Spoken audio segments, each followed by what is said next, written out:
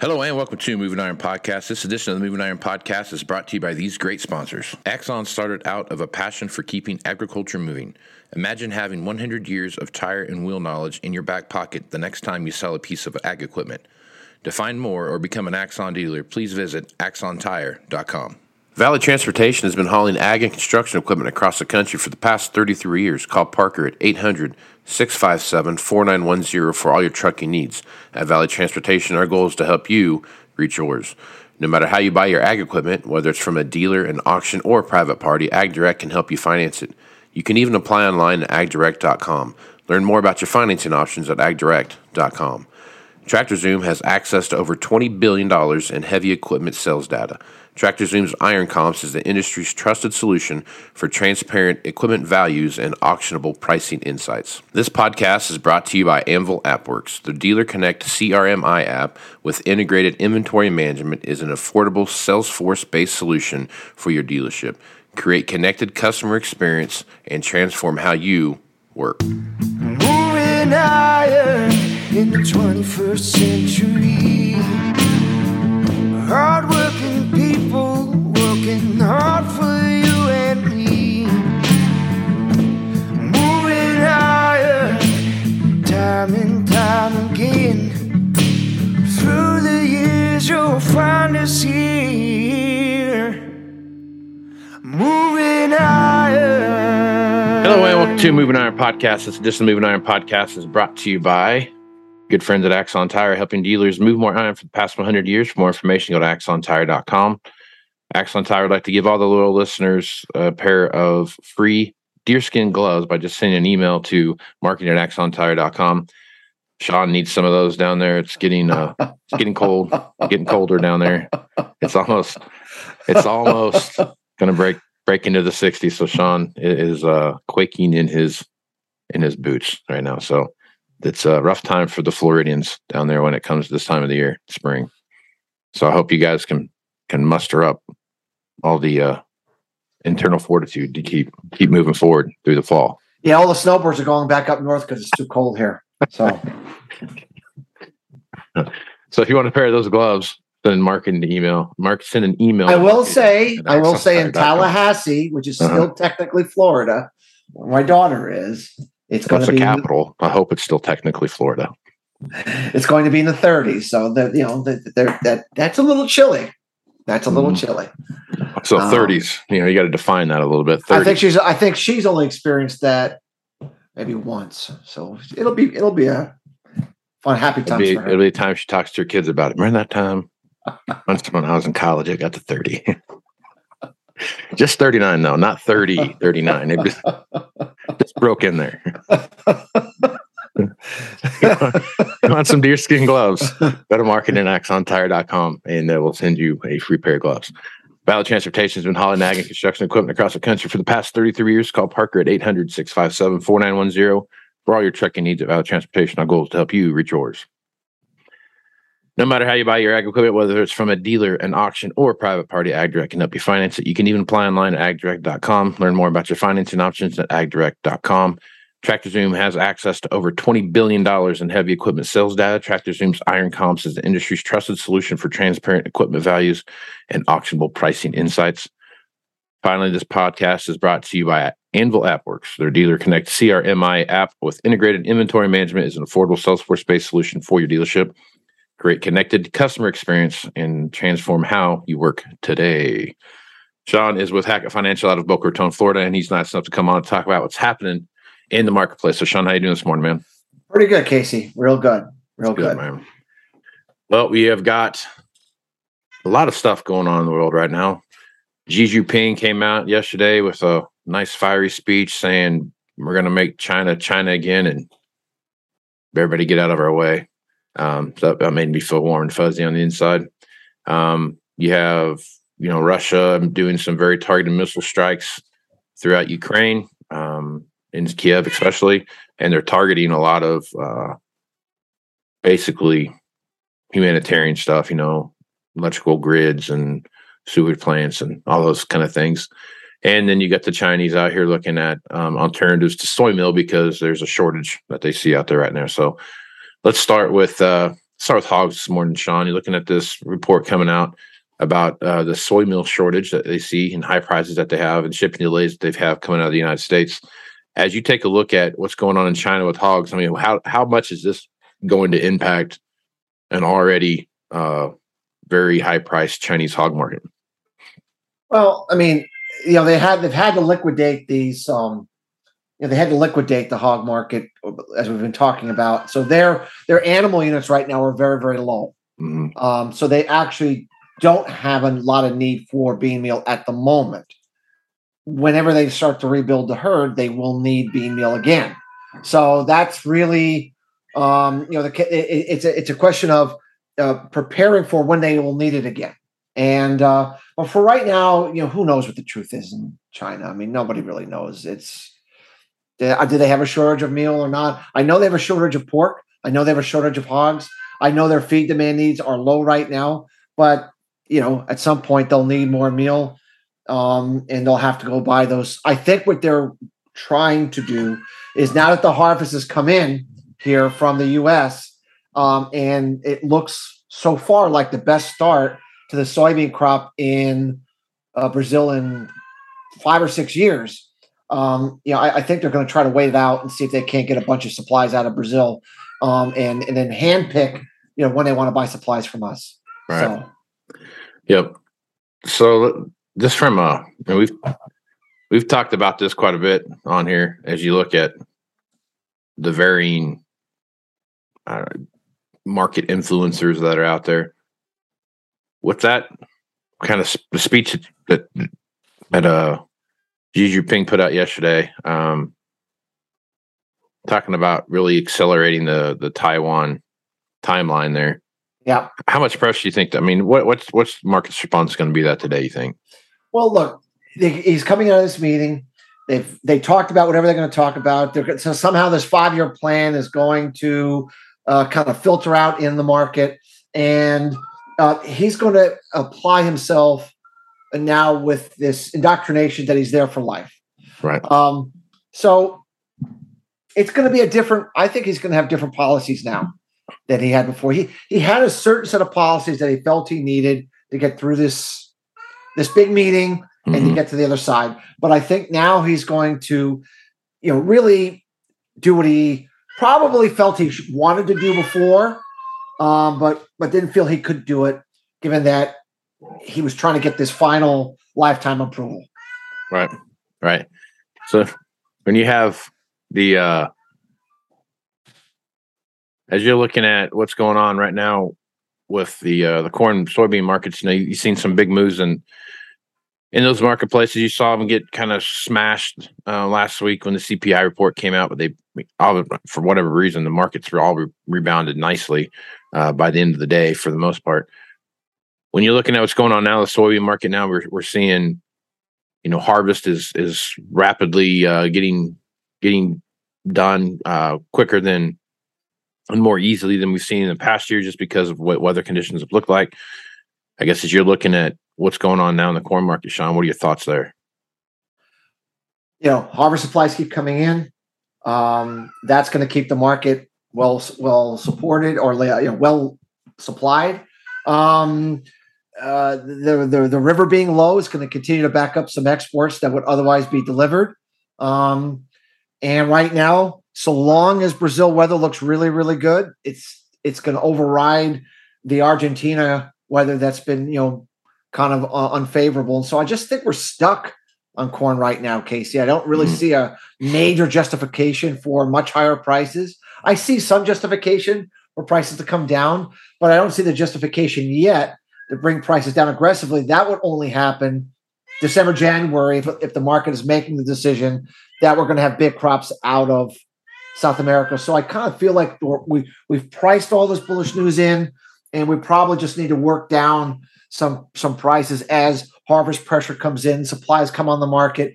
And remember, everywhere in the world we look, there's less animal feeding units than we had a year ago, which means that the ability to bid up feed or the desire to bid up feed at these higher prices is just not going to be there. So I just think if I'm a producer, cash selling corn here, at this upper level band, I think is the right thing to be doing right now.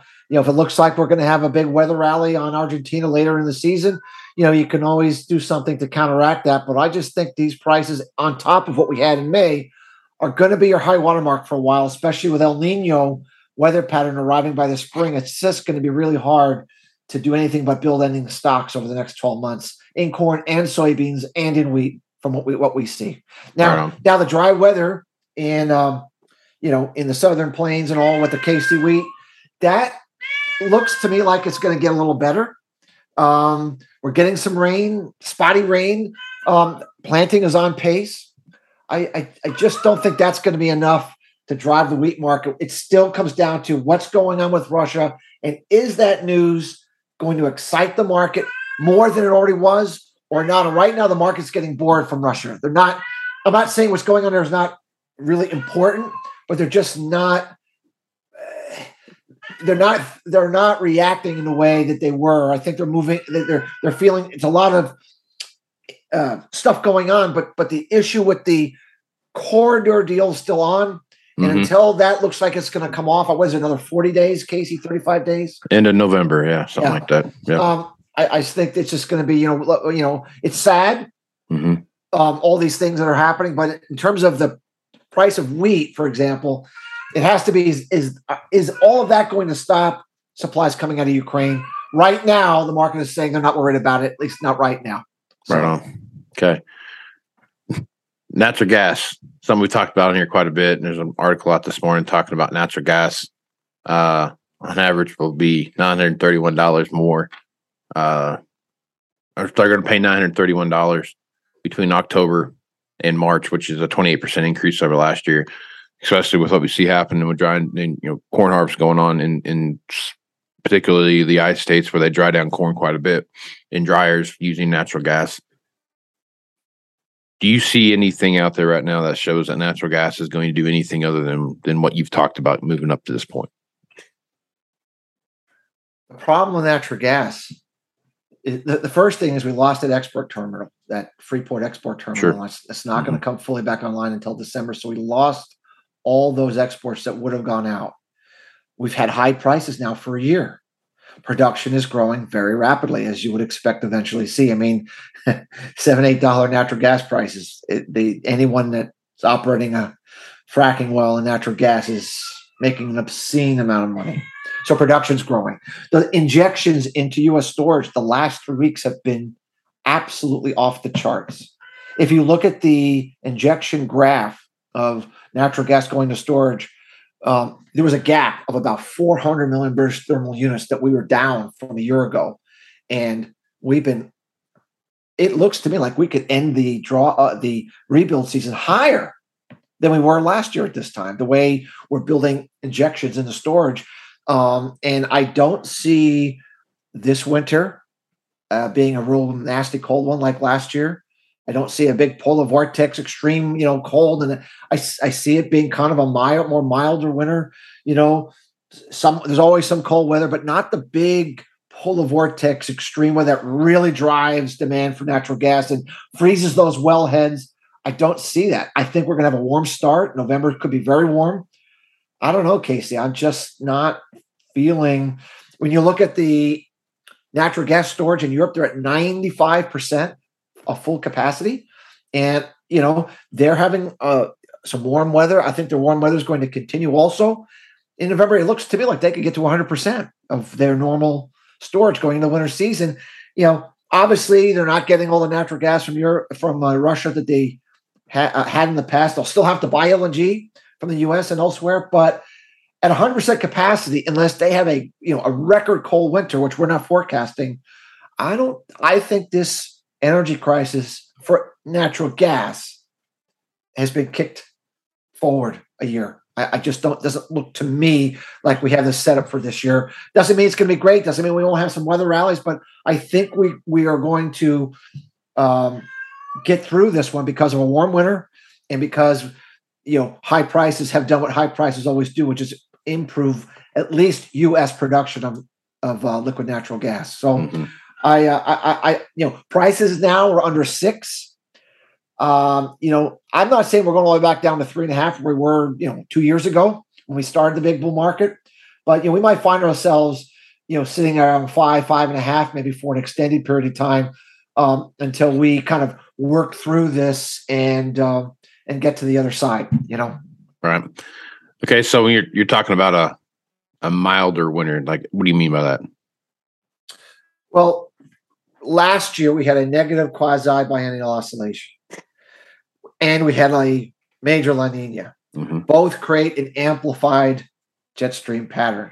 Amplified pattern means it destabilizes the polar vortex and creates these polar vortex events. We call these stretches last year where the polar vortex stretched, and then we finally had one just totally break apart in late February that led to that late ending winter that we had been predicting all year long. We don't have that this year. We have a La Nina that's going to be weakening it, and actually by the time we get to the end of the winter, it's going to be gone, and we're actually going to be moving into El Nino. That means that the amplified jet stream is going to flatten because you're losing the La Nina amplification. This year, we have a positive quasi-biennial oscillation. Positive means east to west. I'm sorry, west to east is positive. Last year, it was east to west. That also helps elongate the upper airflow pattern. So when you elongate and take the amplification of the jet stream off, that means your polar vortex is going to stay very strong, cylindrical. It's not going to we're not going to get all these distortions. It's just going to be a very stable polar vortex this year. And unless you get that destabilization, the only kind of cold year you get is more of what I'd call not Arctic air, just, they call it polar air. Comes in from Canada, you get the right airflow and you get some, but it's not that, minus 35, 20 degrees below normal all the way into Texas. I don't see that happening this year. And it means more of a kind of a northern tier, maybe northeast tier, but you're not going to get the cold plunging far south like you did when you get these big undulations downward. So that overall says to me it's more of a mild winter. It's not going to be a long ending winter. Not going to have extreme, cold that really, really sets the natural gas in a bad spot. You'll have a weather rally from time to time. We always do every year. Get a little cold air coming in, but I don't see this being the winter like we had last year. And for what Europe needs, in terms of what they need right now, they need a more mild winter, so their demand is down. They've already had some demand destruction. If your house is above 65 degrees, they're going to find you there now or something like that. So I think when we look at, we're going to be able to get through this winter without actually anywhere near as much trouble as we thought, and that's actually going to improve the economic outlook for Europe, at least this winter. I'm a little more worried about what happens, when the next cold winter comes, unless Russia supplies, Casey, come back online, and it doesn't look like they are anytime soon. If you have a cold winter, like a really, really cold winter, that's when the crisis could hit, especially if we have any kind of additional escalation or disruption in geopolitical issues that we're dealing with right now. So I kind of feel we've kicked the can down the road. I know the market keeps talking about this energy crisis for Europe, but I actually don't think I think the probabilities of that happening now are very remote. And quite frankly, for the people there and for the economy and for the good of the global economy, that's a good thing for that to have happened. And so, we might have just dodged a bullet on this one. I don't, hopefully in the next 12 months, other good things will happen that will allow us to dodge the bullet again. But I think at least for this winter, I'm not expecting any fireworks like we had last year. I don't see that. Right on. Do you see more snowpack in the mountains in the western part of the United States this winter? The back half of the winter, yes. And the reason is that when you're dealing with a La Nina leaving and an El Nino coming, El Nino is a much wetter pattern. So it has a lot more moisture attached to it, much more humidity. So even though it's not as cold, Casey, it's always cold enough in the mountains, right?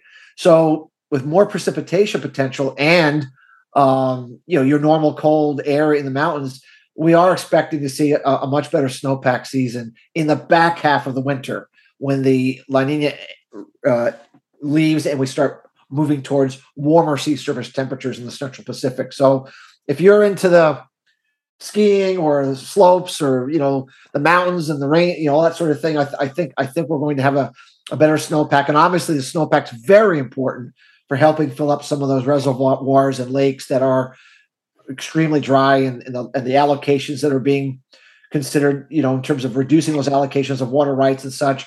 It doesn't mean it's going to get it back up to 100%, but it will help a lot to go into the season with some better, water capabilities, than they've had the last couple of years, Casey. Yep. So cool. I like to shred. So yeah, get those mountains and carve it up or fall down, one of the two, whatever comes first, I guess. All right, man. Last topic here. So we're looking over and seeing what's happening in wheat and what you see happening there. India just raised some local wheat purchasing prices. So saw some stuff there. You see what they've done with broken rice and what that looks like. The planting issues that we've seen here in the U.S. There's some places that have gotten some rain that needed rain during those planting times. So I guess, Shawn, looking at wheat right now, it's still kind of the little train that could have been pulling the market up, and those kind of things. So looking at wheat, what's your thoughts? I think the dry weather, which, even though some rains have come in and it's helping, especially when they're trying to get the crop, seeded right now and drilled in. I think that issue isn't really going to go away. We're going to go into dormancy with a lot of the crop not in great conditions. That's going to help prevent the market from falling too far from where we are now. I don't think it rallies the market from here, though. Okay. To rally the market from here, you're going to need an adverse spring post-dormancy. And whether that's here or whether that's in Russia, and I don't see that. I see a very, very productive El Nino, wet, mild spring season, which is exactly what you want. So even though the crop may not the entire crop may not go into dormancy in the best of conditions, I think that the crop that's okay, that comes out, it's going to have such good weather that those yields are going to be so big, it'll override the areas that even with good weather can't make the grade. So I just think that that's going to be the bigger issue, is that we're finally going to have a really good spring season, which we have not had the last 2 years. And we're going to have a much bigger crop than we've been accustomed to seeing in the last 2 years. And that's really going to help, put the genie back in the bottle, because the U.S. is always the supplier of last resort. Historically, you buy corn when you can't get it from anybody else. You buy soybeans when you can't get it from anybody else. You buy wheat when you can't get it from anybody else. So if we have a big crop, then everyone's going to feel comfortable that, well, we don't have to panic anymore because the U.S. has got it. And if we need it, we can always call them and get some wheat because they're always reliable sellers to us. It's going to be a big change. But in the meantime, the market's not going to it's not going to know that until we get there. But I do think that for now, the downside's protected from that dry weather. But the upside's got to come from more Russia issues, especially around this grain corridor. What happens as the clock ticks closer to the expiration of that deal? That will be a really important time, and there'll be wild speculation of what's going to happen if they find a way to keep it going. It's going to be very hard for the wheat market to rally if they delay a decision or they temporarily halt the deal. It could be fireworks to the upside, like we just saw. Remember we went up to 9.5. Now we've already dropped the dollar back down on just like that because of the change in the perception of the geopolitics in Russia. So the way I'm viewing this, Casey, is I don't know how to predict those things. I'm not sure anybody does.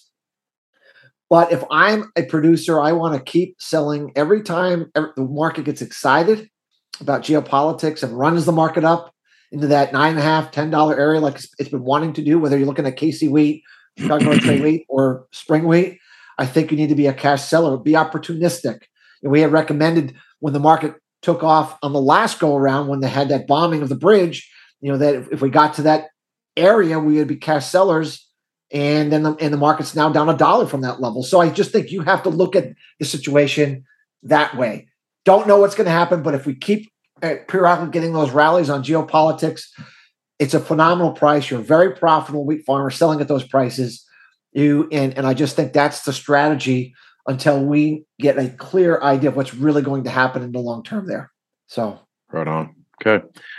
Shawn, good stuff as usual. Folks want to reach out to you and get more information about what you're doing over at Hackett Financial. What's the best way to do that? Our website is Hackett, Hackett, advisors.com. We have information on our weather algorithm, capital flows algorithm, and a lot of the unique fundamental work that we do that helps form the basis of our price forecasts, to see if that kind of information would be of value to your listeners. Right on. Well, Shawn, appreciate you being on the podcast, man. Thanks, Casey. Always a pleasure, and look forward to doing this again. All right, man. We'll see you Thursday.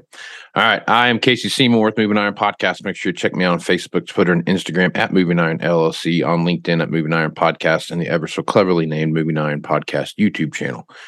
Check that out there. If you want to see the video version of this podcast, check it out there. Also, the good folks at Axon Tire are giving out a $50 discount to the first 150 people that sign up for the Moving Iron Summit coming up here in Nashville, Tennessee. That's September 11th through the 13th, and that's in Nashville down at the Hilton Hotel downtown. So if you're interested in doing that, go over to the Moving Iron LLC website and click the site over there. I'll have more information up here about what things are going to look like and schedules and those kind of things, probably in late November, mid to late November, what that looks like. So, but if you want to go ahead and get signed up, go ahead and do that now. And Axon Tire will send you we'll give you a $50 discount when you use Axon at checkout. So make sure you do that. So with that, I am Casey Seymour with Shawn Hackett. It's going to be smart folks out. Axon started out of a passion for keeping agriculture moving. Imagine having 100 years of tire and wheel knowledge in your back pocket the next time you sell a piece of ag equipment. To find more or become an Axon dealer, please visit axontire.com. Valley Transportation has been hauling ag and construction equipment across the country for the past 33 years. Call Parker at 800-657-4910 for all your trucking needs. At Valley Transportation, our goal is to help you reach yours. No matter how you buy your ag equipment, whether it's from a dealer, an auction, or a private party, AgDirect can help you finance it. You can even apply online at agdirect.com. Learn more about your financing options at agdirect.com. TractorZoom has access to over $20 billion in heavy equipment sales data. TractorZoom's Iron Comps is the industry's trusted solution for transparent equipment values and auctionable pricing insights. This podcast is brought to you by Anvil AppWorks. The Dealer Connect CRMI app with integrated inventory management is an affordable Salesforce-based solution for your dealership. Create connected customer experience and transform how you work. Moving higher in the 21st century. Hardworking people working hard for you and me. Moving higher, time and time again. Through the years you'll find us here. Moving higher.